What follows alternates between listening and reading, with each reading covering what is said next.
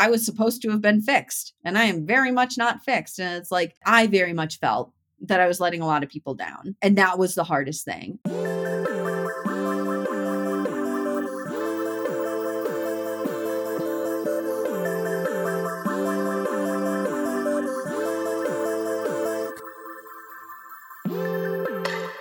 Hey, what's shaking, hurdlers? Emily Abadi here. You are listening to episode 232 of Hurdle, a wellness-focused podcast where I connect with everyone from your favorite athletes to top experts and industry CEOs about their highest highs, toughest moments, and everything in between.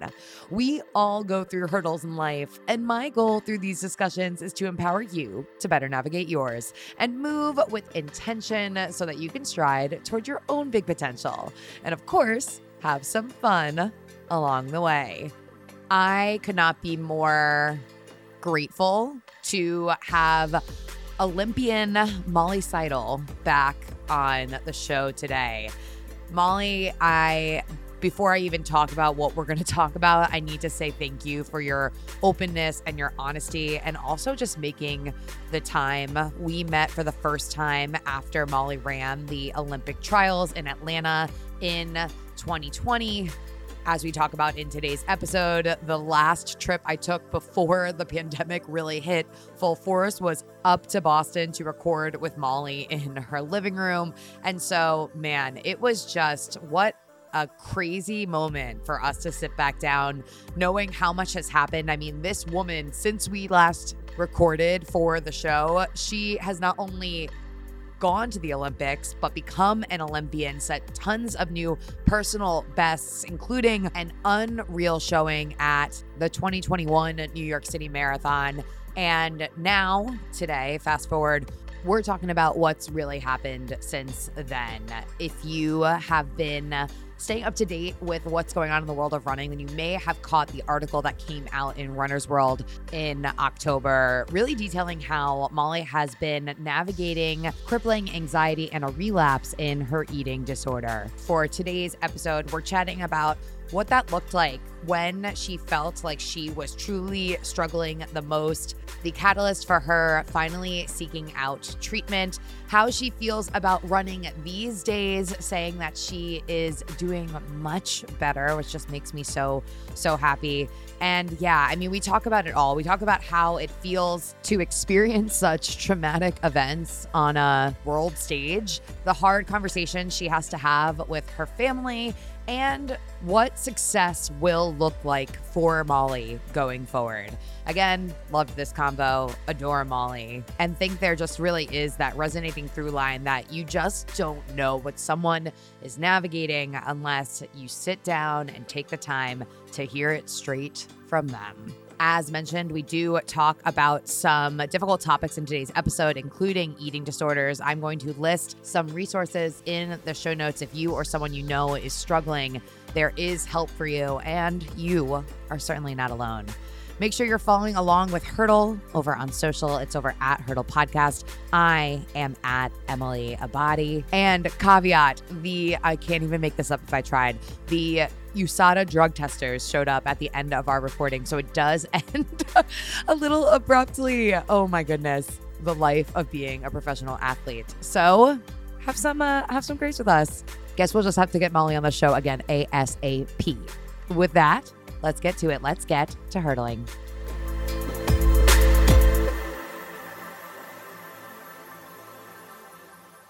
Today, I am sitting down once again with the ever lovely Molly Seidel. How are you doing, Moll? I'm doing great. It's so exciting to be back. It's so exciting to be back. Okay, but you say like I'm doing great, but are you doing great? Compared to how the last couple of months have been, yes, I'm legitimately doing great right now in proportion to where I was in like June. Let's just say, obviously, there's always the ups and downs and whatnot, but just like on the whole, like I'm back into full marathon training right now. We've got this awesome team going on out here in Flagstaff. Izzy's actually visiting. My sister is here in Flag right now. So honestly, things have been really great the last few weeks. Oh, that makes me so happy. Mhm. So happy to hear. It's funny for me right now, like kind of a full circle moment because you were probably like one of the last humans I saw in person pre-pandemic when we recorded for the show the first time and hung out in your living room. And Mhm. now, God, so much has changed since March 2020. It is really wild to think back to that of like that was on you were the last person who was in our apartment for basically probably until like that fall when the next humans that were in our apartment were the USADA drug testers that came for my out of comp drug testing. When I was like, "Are you guys allowed to be here?" Is this safe for anyone involved? Yeah, it was terrible. But yeah, so basically that was like the like last human interaction I had for a while. I'm so happy I could bring you that joy. I also, I mean, obviously, since we've talked, so much has happened. Primarily the fact that you became an Olympian, you came in third at the Olympics, and now so much of what we're going to talk about today, opening up a kind of about your journey and what's really been going on behind the scenes since, gosh, the last time we spoke. I'm glad to hear that you're doing great slash better than the last few months because the last few months have been a lot, right? It's been a ton, and I think a lot of it has been kind of just like dealing with the aftermath of the Olympics and the pandemic and a lot of things that I'd kind of been shelving for a really long time that it's like you realize that you shelve things for long enough and you're eventually going to have to like actually get around to tackling them. You Mhm. can't just put it off forever. And so that's kind of been what the last few months have been for me is like dealing with just everything since the pandemic started. Yeah, yeah. And I think a lot of people are in this boat now as we quote unquote get back to real life, even though, like, gestures loosely, there's still some aspects of a pandemic happening. Mhm. But we're all just trying to navigate, like, what does this new version of our life look like now? And what is it that we really want? And this will kind of like lead me into this discussion with you because I know that you have spoken now so openly about what you've been through navigating your eating disorder, ADHD, etc., and saying that you know that you want to feel good in your body. And Mhm. despite feeling that way, that doesn't mean that like you can just get out and like escape all of the things that are causing these problems in the first place. No, exactly, and I think a lot of it is just kinda, like, expecting that maybe when I got the diagnosis that, like, all of this stuff would go away, and it's like, that's not how it works, or even that, like, this shocking revelation to me that winning an Olympic medal doesn't somehow fix everything that's going on, and so, it's kinda been dealing with that aftermath of it's like, what do you do when you've achieved everything you ever dreamed? And you're still the same very flawed person that you were beforehand. And it's kind of like overcoming that little bit of cognitive dissonance and like working past that. And I think that's been the hardest part of all of this of trying to rationalize like, okay, I accomplished this really big thing, but I still have a lot of work to do on myself. Yeah. Do you think that when you won bronze at the Olympics, that it meant as much as you thought that it would, knowing like all this other stuff you were dealing with behind the scenes? I think it did. Like, don't get me wrong, like coming across that line was one of the greatest moments of my life. And just like for what it meant, not only for me, but for the entire team around me and what it meant for everything that we'd been through to get there, training through a pandemic, like qualifying for the team and then heading straight into a global pandemic, not knowing if the Olympics were going to happen, dealing with injury. I actually had gotten a sacral stress reaction the March before the Olympics. So we were really worried about just what it was even going to be. And so it was just this huge moment of like, oh my gosh, I can't believe that this actually happened, that I was able to accomplish this. But the come down was really, really difficult. And the come down and the wondering of just like, man, like, how do I make any sort of sense of this in the scheme of like who I am, what my career is, what this means going forward? And the mental adjustment that it has taken since then has been really, really difficult. And I think probably one of the greater challenges of my running career. Yeah. I want to dive in to the feeling there. Mhm. something that I've been trying to do over the last year. I started working with a life coach in January of 2022, and talking about my feelings is something that I thought that I did before, but realized I didn't do at all until Mhm. someone started asking me how different things actually made me feel. So you say that it was one of the most difficult times of your professional career, and that come down was so hard. Mhm. During that time period, talk to me about how it felt. I mean, it was so we got back from the Olympics and already it was like I think I slept for like 3 days straight just because like the sheer amount of stress that I experienced during that time from like landing in Tokyo through to the end of the Olympics is insane. Looking back, I honestly don't know how any of us did it because it was just like the entire time you're worried that like if you're even like if you're within 6 feet of someone who tests positive, you're out of the Olympics. Like until I was on that start line, I did not know whether or not I would be racing that day. And so it's just constant stress. And then just like the excitement and everything. I got back and it was like coming off of just this like every brain chemical was maxed out. And then having to build right back up after this enormously difficult experience right for New York when I was dealing with just so much stuff. I was like, that was right when I had like really fallen back into the eating disorder. And so like things were really bad. And we actually questioned whether or not to go back into ED treatment that fall. And it was like a 50-50 kind of thing of whether we would or wouldn't. And we ultimately decided we didn't, which I look back to now as I'm like, that might have been the wrong decision. Um, because it was just taking all of these negative feelings and not actually like reflecting on any of them. It was just like shelve it, like just push it down, go do another marathon build. It was just taking all of these negative feelings, just these feelings of just utter exhaustion. It felt like rats had been chewing on the wires of my brain and then there was just nothing left. I could barely get out of bed in the morning. And then knowing that I had to like build up for another marathon right away for New York and just like deep what I realize now was just deep depression of just lack of motivation, just sadness and like it was so hard to rationalize because I had just come off like the greatest accomplishment of my career. I'm like, why do I feel like this? And then that just Mhm. spirals. You feel the guilt of like this is selfish for me to feel this way. And so it was kind of just like pushing all of it down, push all of it down. Like I'm from the Midwest. I feel like we're really good at doing that. But yeah, We don't talk and about our feelings. I know we don't talk about our feelings. We just cover them in layers of cheese.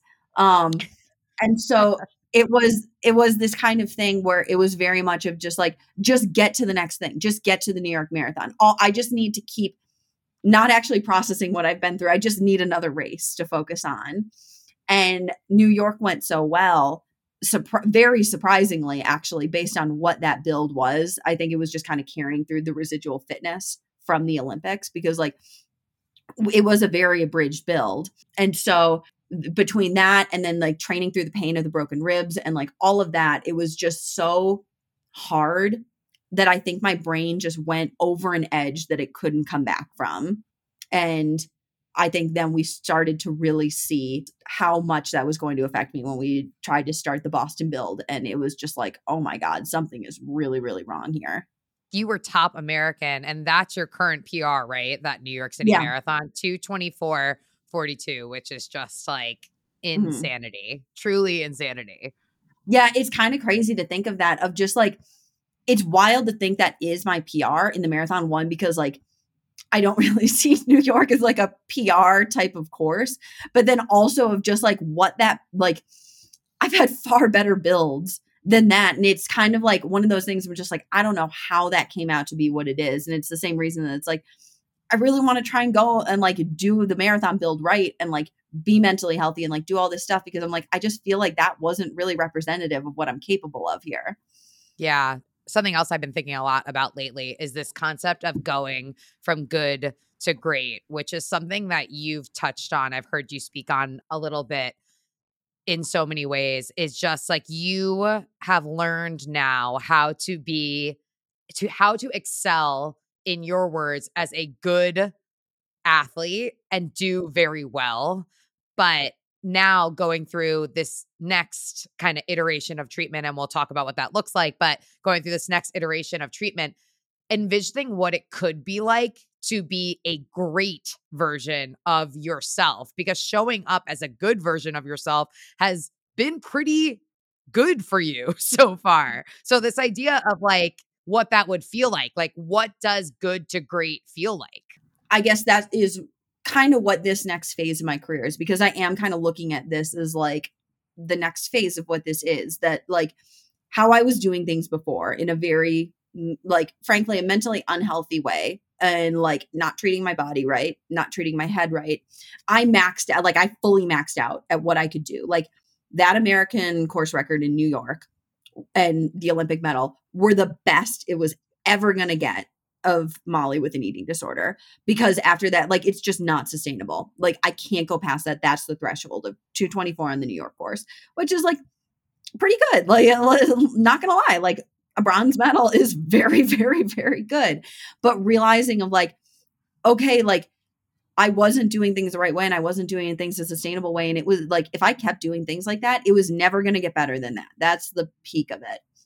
And so I guess that's something that we've been really working on through this current iteration of therapy, and really taking a deep, hard look at how I've been doing things, and having to almost like, in a sense, like break down every part of who I am and like rebuild it back up, of being like, okay, like, what is it going to look like from here? Like, is it like, will I ever be able to be that good again? Like being fully healthy. And I think that's the fear. That's the eating disorder in my head, of just being like, you will never be that good again without the eating disorder, because it just has this funny way of just latching on.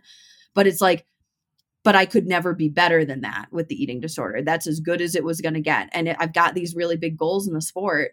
And it's just like, I'll never know if I keep doing things that way. Like I have to become a totally different person if I want to proceed past that. And I'm not going to lie, it's really scary. It's super, super scary, because you just don't know what it's going to be on the other side. Yeah, and that's totally understandable. I mean, we're always scared of the unknown, right? And it's kind of like we choose to linger in good because good is comfortable and great is frightening, but we want great. Mhm. So, where is that line drawn? Where is Mhm. the line drawn where you say, I am at my wits' end with being good? I am ready to embrace that next level of uncomfortable to be great. Yeah. And I think not even that. It's just like, it's realizing that I want more out of this than just what that was. Because like, it's really cool to go and win an Olympic medal, but then realizing like, okay, I really had to sacrifice so many other, like I had to live a life that was frankly hollow and empty outside of that. I know there's this like idea in running media that I'm just like this super fun, like crazy beer girl all the time. Like there was this article after the Olympics that it was like, people were worried Molly Seidel wasn't going to finish the Olympic marathon because she was having too much fun at the Olympics. And it's like, what the fuck does that mean? And so there is this image of just like Molly Seidel is the fun beer girl. But it's like the reality of it was like, no, like eating disorder had hollowed out my entire world. I didn't have space to be able to have a real relationship. I didn't have space to like be able to be the friend that I wanted to be to people. Frankly, I hated myself a lot of the time. Like when you deal with bulimia, it just strips everything away from you. And that's the honest truth of it. All you have left is running. And I just kind of woke up a little bit and I realized like I want more than just this. And I think it can be better outside of just this. It's the same thing I went through in college, when it's like, it's just so funny because it's like my life is just this repeating 4-year cycle of like these things of like go through treatment, get better, and then just fall right back into it. And it's like, how do I break that cycle? Because I'm sick of being at this point where I'm sitting at the bottom of the well and I've got nothing left other than running, and I'm holding on to running so tightly, and even that breaks. And then it's like, who the hell am I outside of this? Yeah. Thanks for sharing that. It's funny. It was like Molly Seidel, the beer girl. And then, like, when you placed at the Olympic trials, it was like Molly Seidel, the barista. Like, you've had so many iterations of like media coverage for Molly Seidel. Yeah, but I think I almost like my ego and whatnot has almost latched onto that in a way too much, because it is that way of like that, like fear of letting go of the good in order to be great. It's almost this like, I think our egos have a really good job of like do a really good job of like trying to protect ourselves and always being like, oh, like if I'm just the barista or I'm just the fun beer girl, I'm not fully invested in this. So if I fail, it's not a true failure. It means that I just wasn't trying fully. It's another identity, right? You're talking about latching on to being this excellent, superb runner, but this other identity is something else that you can kind of hold on to Mhm. your point.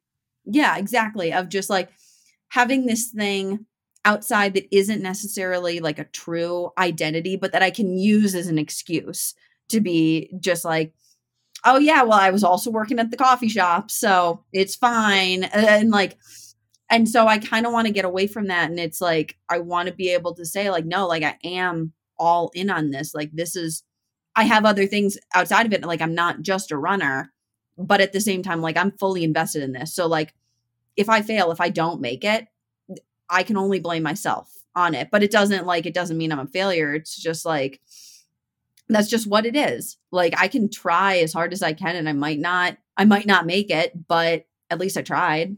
What does making it look like to you? Oh, I think it's hard. Like, I've struggled with this idea a lot.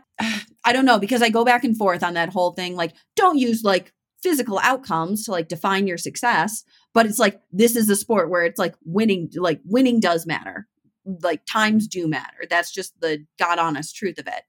But I think at the end of the day, the reason that we do sport is in order to learn more about ourselves, as cheesy as that sounds. And I think for me, making it is being able to say that I took this thing as far as I physically could take it with like my healthy, like clean body.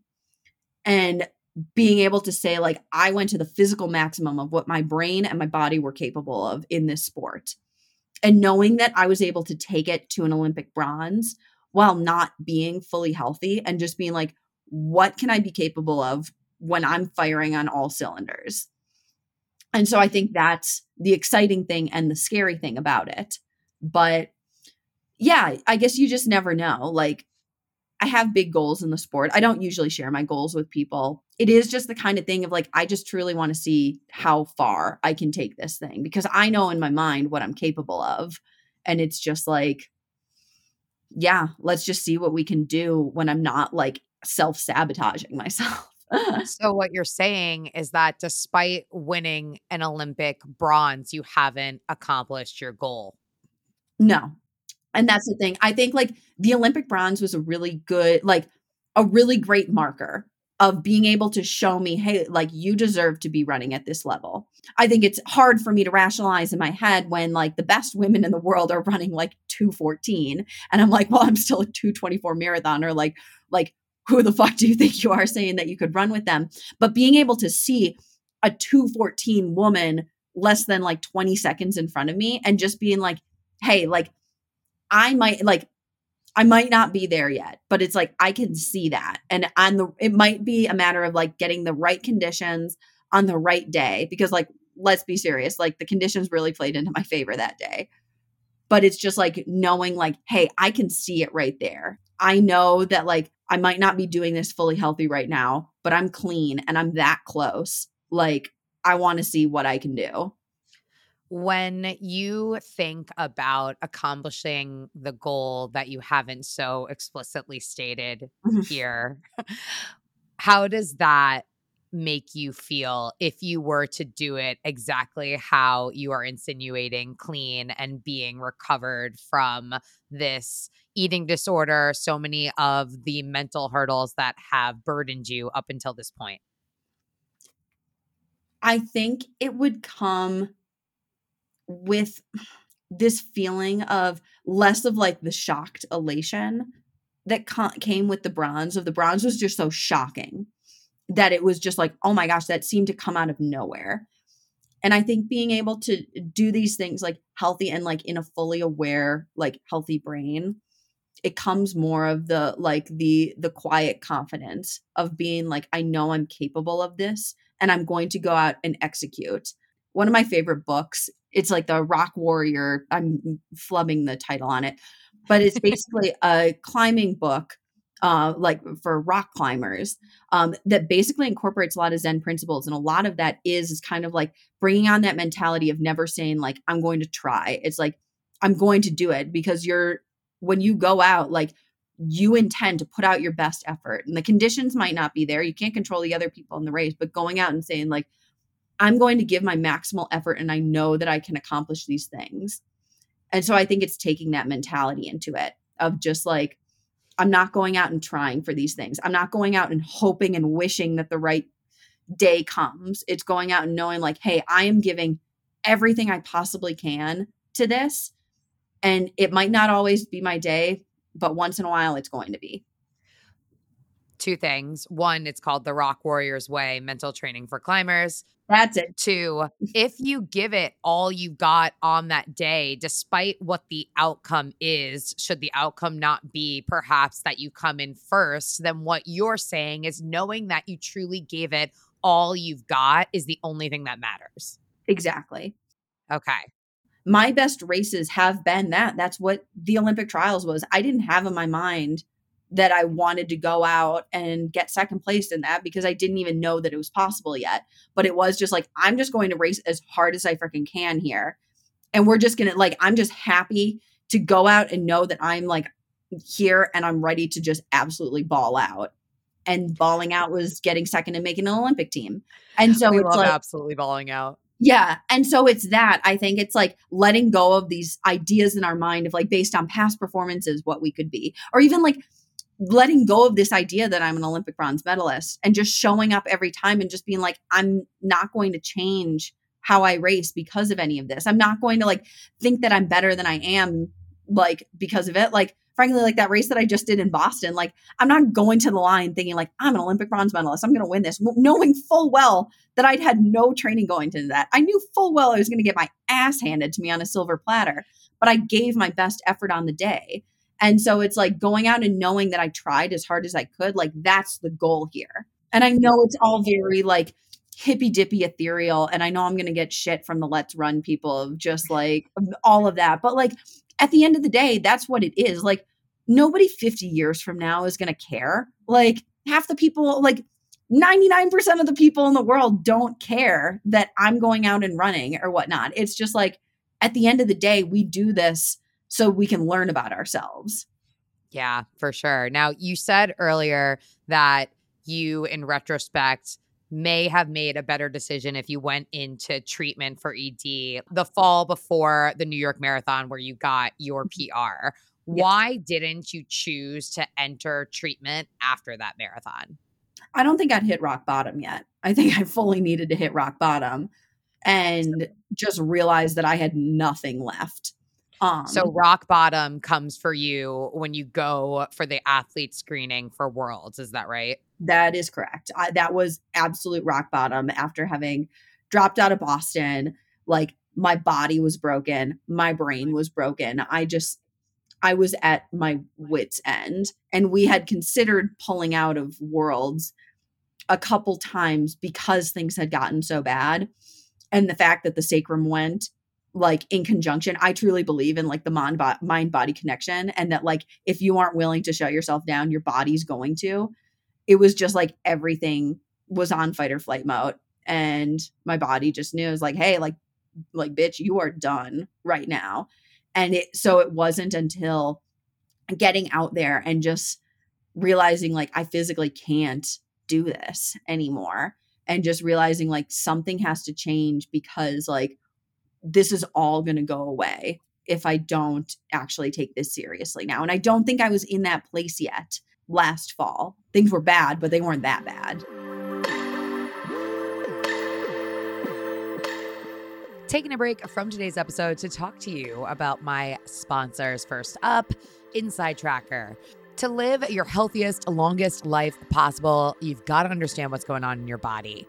Know that people age at different speeds, and generic annual blood work, it just doesn't properly evaluate your biological age. The good news is that Inside Tracker does. Inside Tracker is a truly personalized nutrition and performance system designed to extend your health span and slow down the aging process. Created by leading data scientists in aging, genetics, and biometrics, Inside Tracker analyzes your blood, DNA, and fitness tracking data to identify where you're optimized and where you're not. You'll get a daily action plan with personalized guidance on the right exercise, nutrition, and supplementation for your body. Add Inner Age 2.0 to any plan to calculate your true biological age and see how you're aging from the inside out. Kind of crazy, right? Now, for a limited time, get 20% off the entire Inside Tracker store. Just head on over to insidetracker.com/hurdle. Again, that is insidetracker.com/hurdle to get 20% off the entire store today. Also, got to give some love to my friends at Whoop. Whoop is a fitness wearable and companion app that specializes in breaking down your recovery, your sleep, and your workouts. Every single morning, opening the Whoop app is one of the first things that I do because in there, I can check out how the app breaks down my sleep along with other key health metrics like resting heart rate. And then based on that, Whoop gives me a daily recovery score from 0 to 100%. So I know how ready my body is to take on the day. I have been wearing my Whoop since April 2019, and I am hooked on it because it is completely personalized to me. Now, the longer you wear the device, the smarter the algorithms and coaching feedback get. Whoop has helped me prioritize the positive routines in my life, and the data around the negatives has helped me cut out some of the habits that hurt my sleep and recovery, like eating too close to bedtime, alcohol consumption to an extent, and also blue light exposure. I am hooked on my Whoop. I am a dedicated user, and I know that you could be too. Do something good for your life. Start tracking your health, wellness, and fitness at a deeper level today. Head on over to whoop.com, that's WHOOP.com, and use code HURDLE to save 10% off your order. Again, whoop.com, WHOOP.com. Use HURDLE at checkout for 10% off.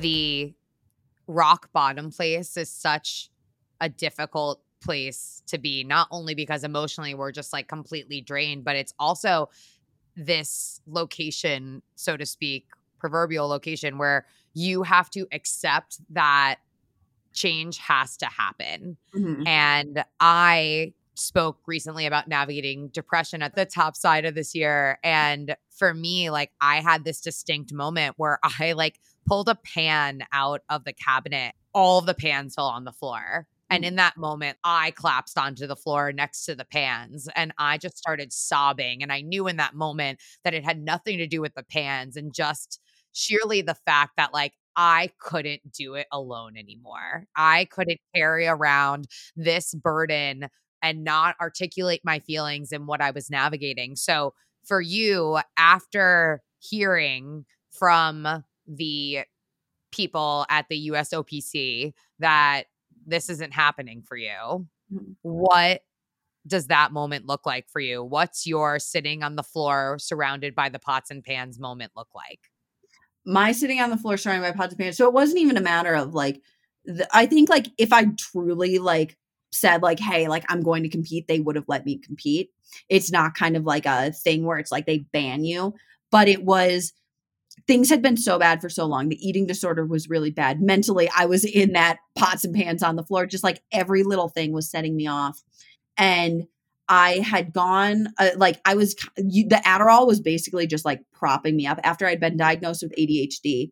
I like started taking the Adderall and then just kind of realizing like one, that was only making the eating disorder way, way worse. I lost a ton of weight on it. And then it was just like artificially keeping me going when like my body needed to stop. And so I had gone off of it going into Eugene. Um, and it was just like all the things together where it was like for the first time in a long time doing that questionnaire and going through the questionnaire and just like actually answering honestly, because I think for a long time I'd been just bullshitting it. I'd been bullshitting it to every single podcast I was doing. Like everybody expects me to be this mental health advocate. So I'm saying all the right things and I'm not actually doing any of them. And it was for me answering honestly to the questionnaire and slowly getting that, like this relief of actually just saying it out loud of like, yeah, like I'm throwing up multiple times a week. I'm like, I'm not okay. I just feel like everything is worthless and whatnot. And then when it came back and they're like, hey, we really want you to talk to a therapist. And I went outside the building and I think they expected me to be on the phone for like 10 minutes. And I was on there for over an hour, just literally sobbing in full public in the middle of Eugene. That was the moment of just realizing like needing to almost hear it back to myself to realize like, girl, you need to stop right now and you need to get this figured out. And it was just like knowing like, okay, like I can't fix this myself. I think like I haven't done a whole lot of like AA type stuff, but I know the general protocol. And I think the first like step of that is kind of like seeding the fact that like you cannot fix it yourself.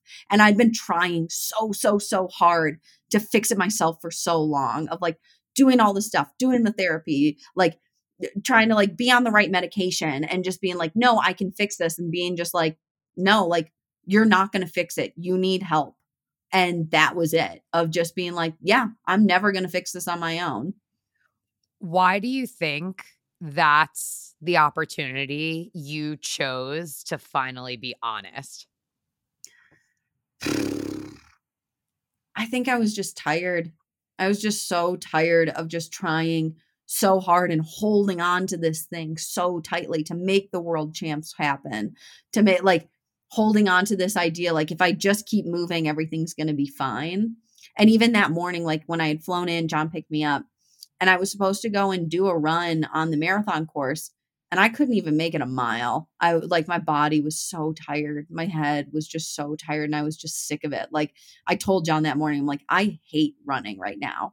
And like that made him worried because it's like when I don't want to run, that's like a real warning sign. And because Yeah. it's like I always want to run. Like, yeah, I it was just that. It was like my body was just sick of trying so hard and just never getting the results and just feeling like a failure that I couldn't do this on my own. Yeah, it's so understandable being at that level, being that tired and being like, my hands are in the air. I truly Mhm. have absolutely nothing left to give. Yeah.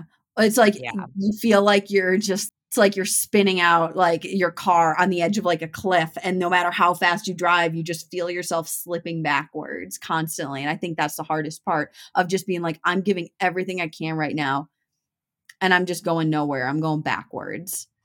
What does ED treatment look like?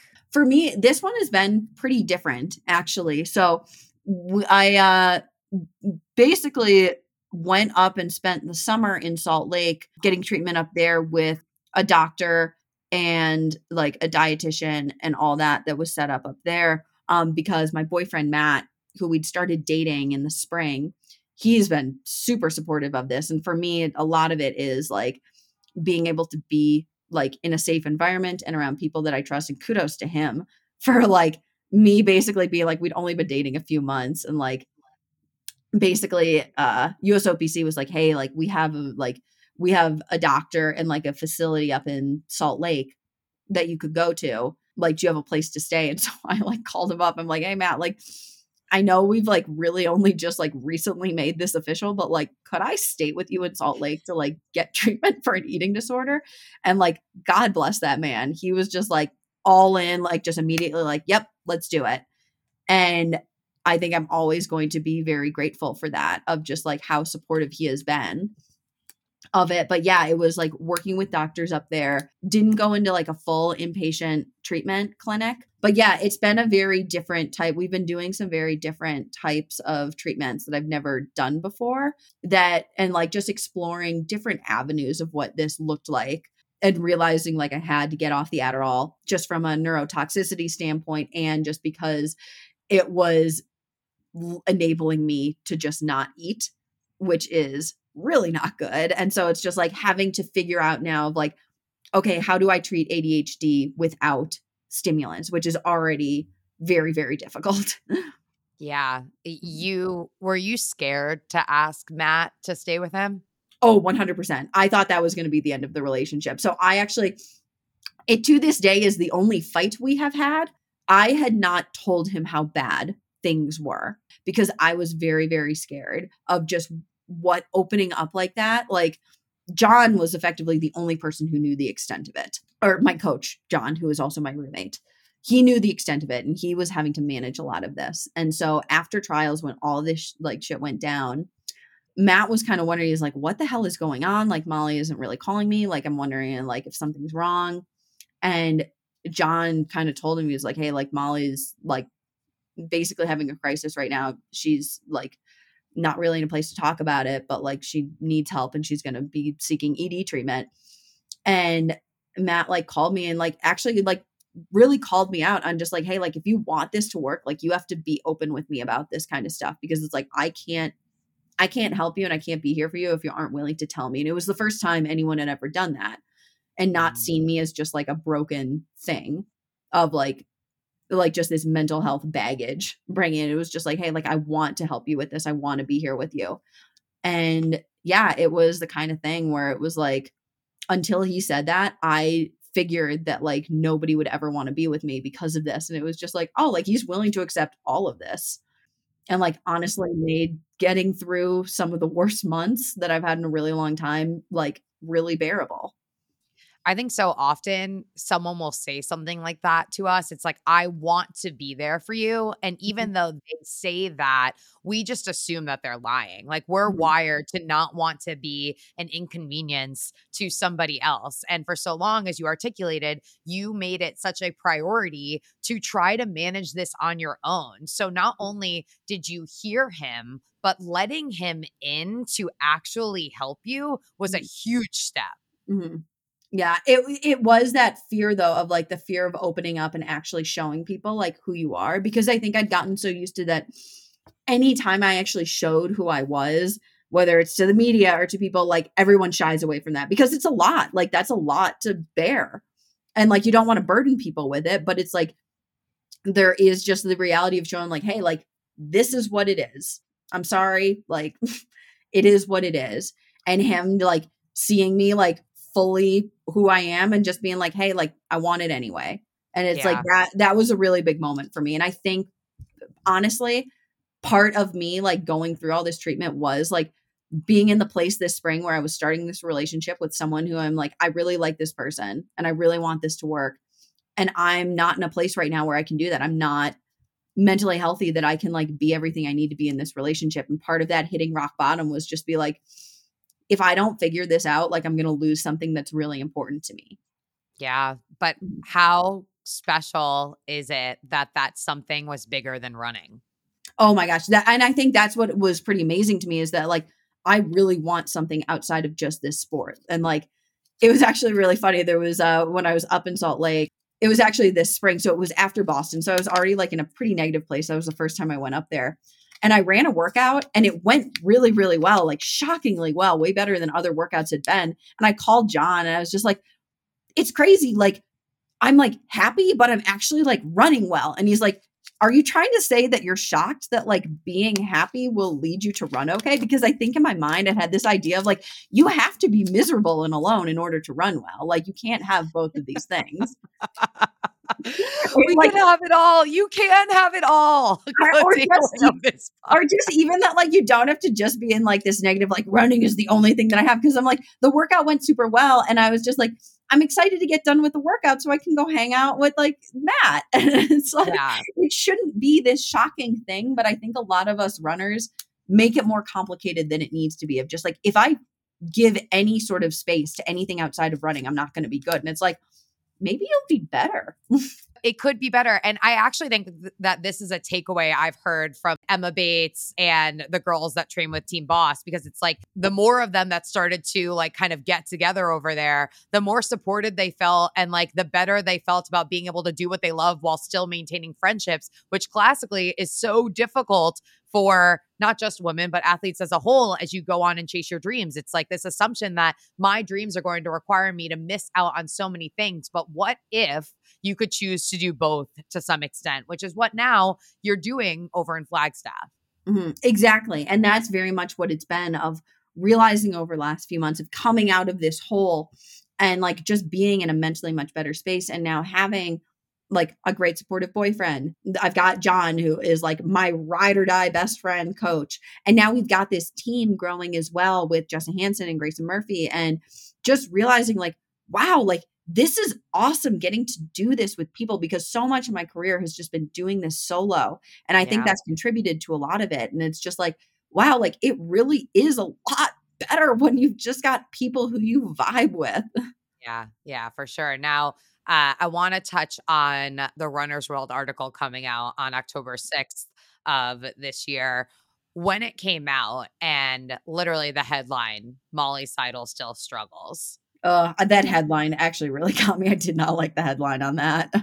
Talk to me about the feelings after the Runner's World article comes out, because this is you kind of like you had your rock bottom moment. You admit to yourself, like, I'm not well. This is really truly the first time you admit to the masses that you're not well. How does it make you feel?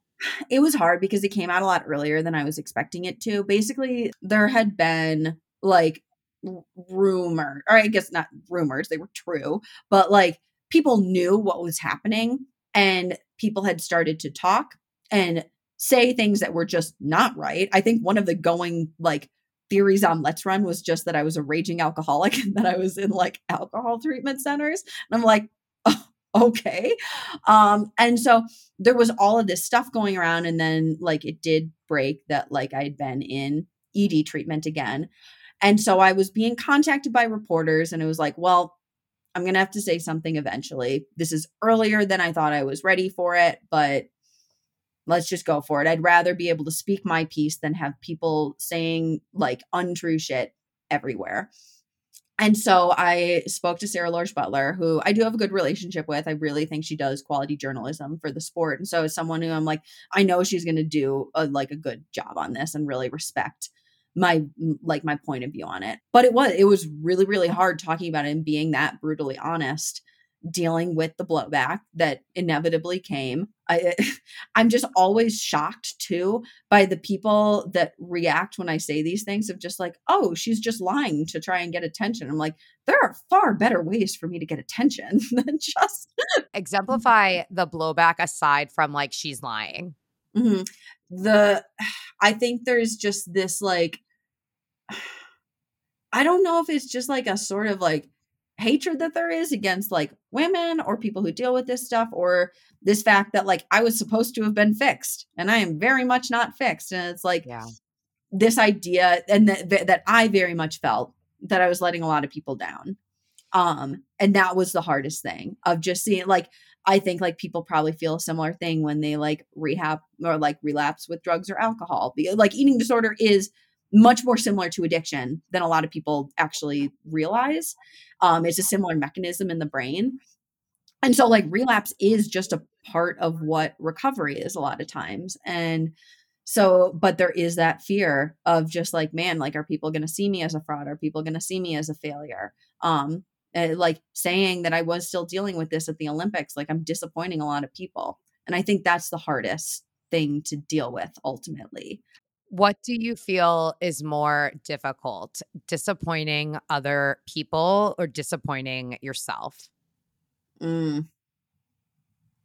I think I think it's probably equal. I think it's just like it's just this deep shame that I felt, that was the hardest part of it all, of like this shame that like I failed. I fell right back into it. Like I should be better than this, and I know should is like the worst word in the world, but it's like this feeling of like, man, like I thought that by the time I would get to the place of being an Olympic medalist, that I wouldn't be dealing with this anymore.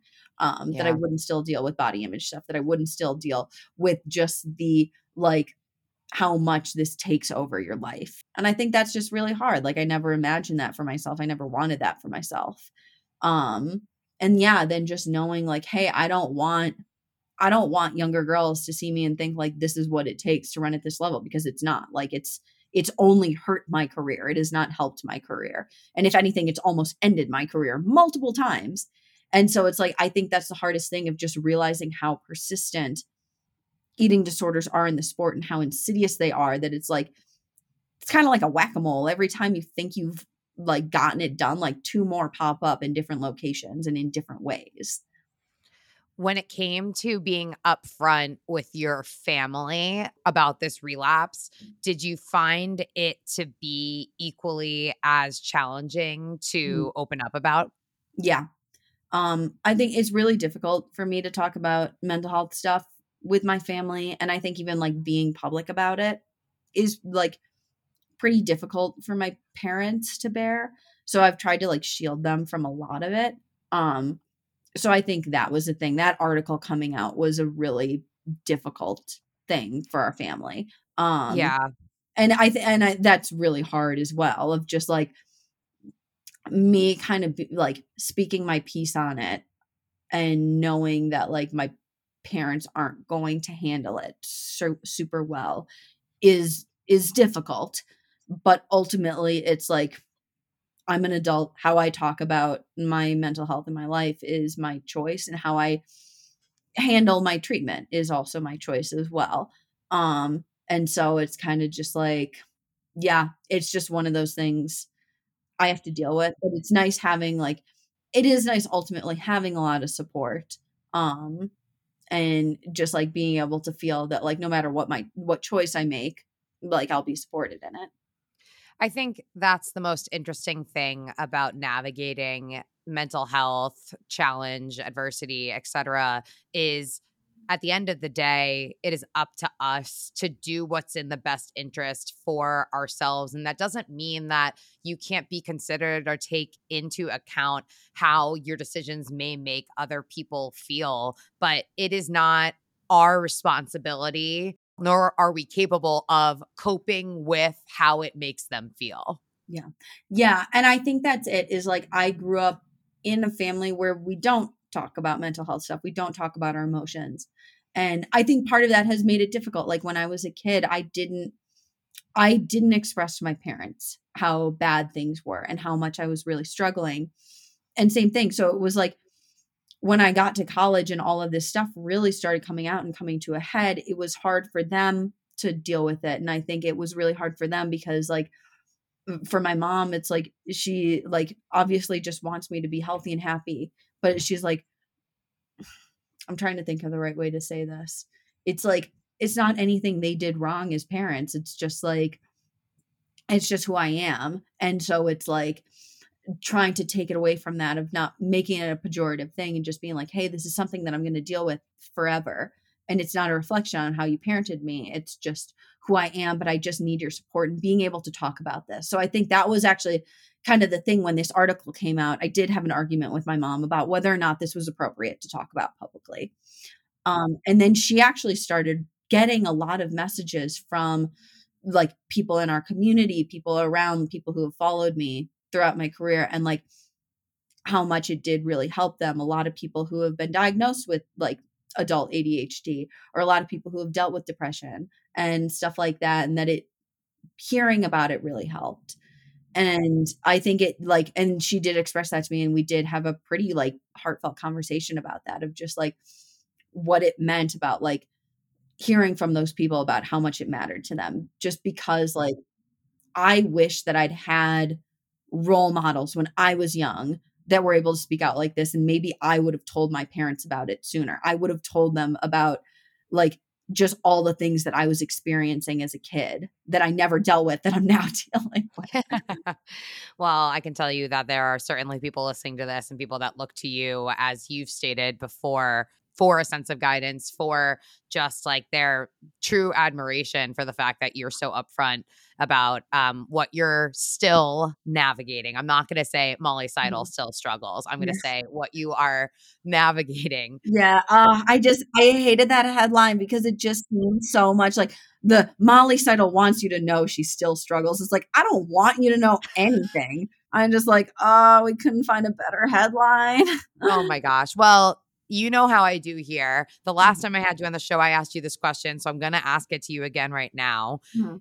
You have an opportunity right now someone comes to your Instagram page, they see a pro runner for Puma with over 230,000 followers. You look in the mirror. What is it that you see looking back at you these days?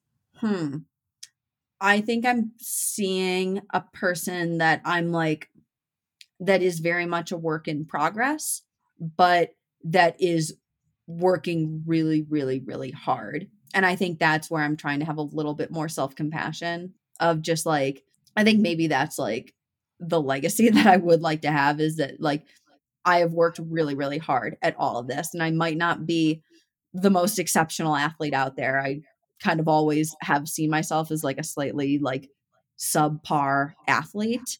Also, the USADA drug testers are here right now, so I actually might need to go. Shoot. Okay. We brought it on by me talking about USADA drug testers at the beginning. I need This to go is and grab funny. them Go, today. go.